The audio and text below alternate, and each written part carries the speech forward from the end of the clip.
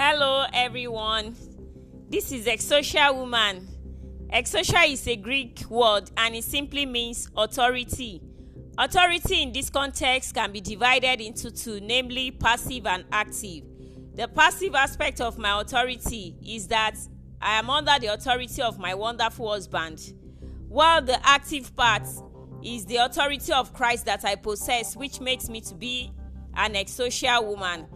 Come along with me in this exciting spirit-bred biblical teachings, and I want to assure you that you won't regret it. God bless you in the mighty name of Jesus. Let somebody shout hallelujah.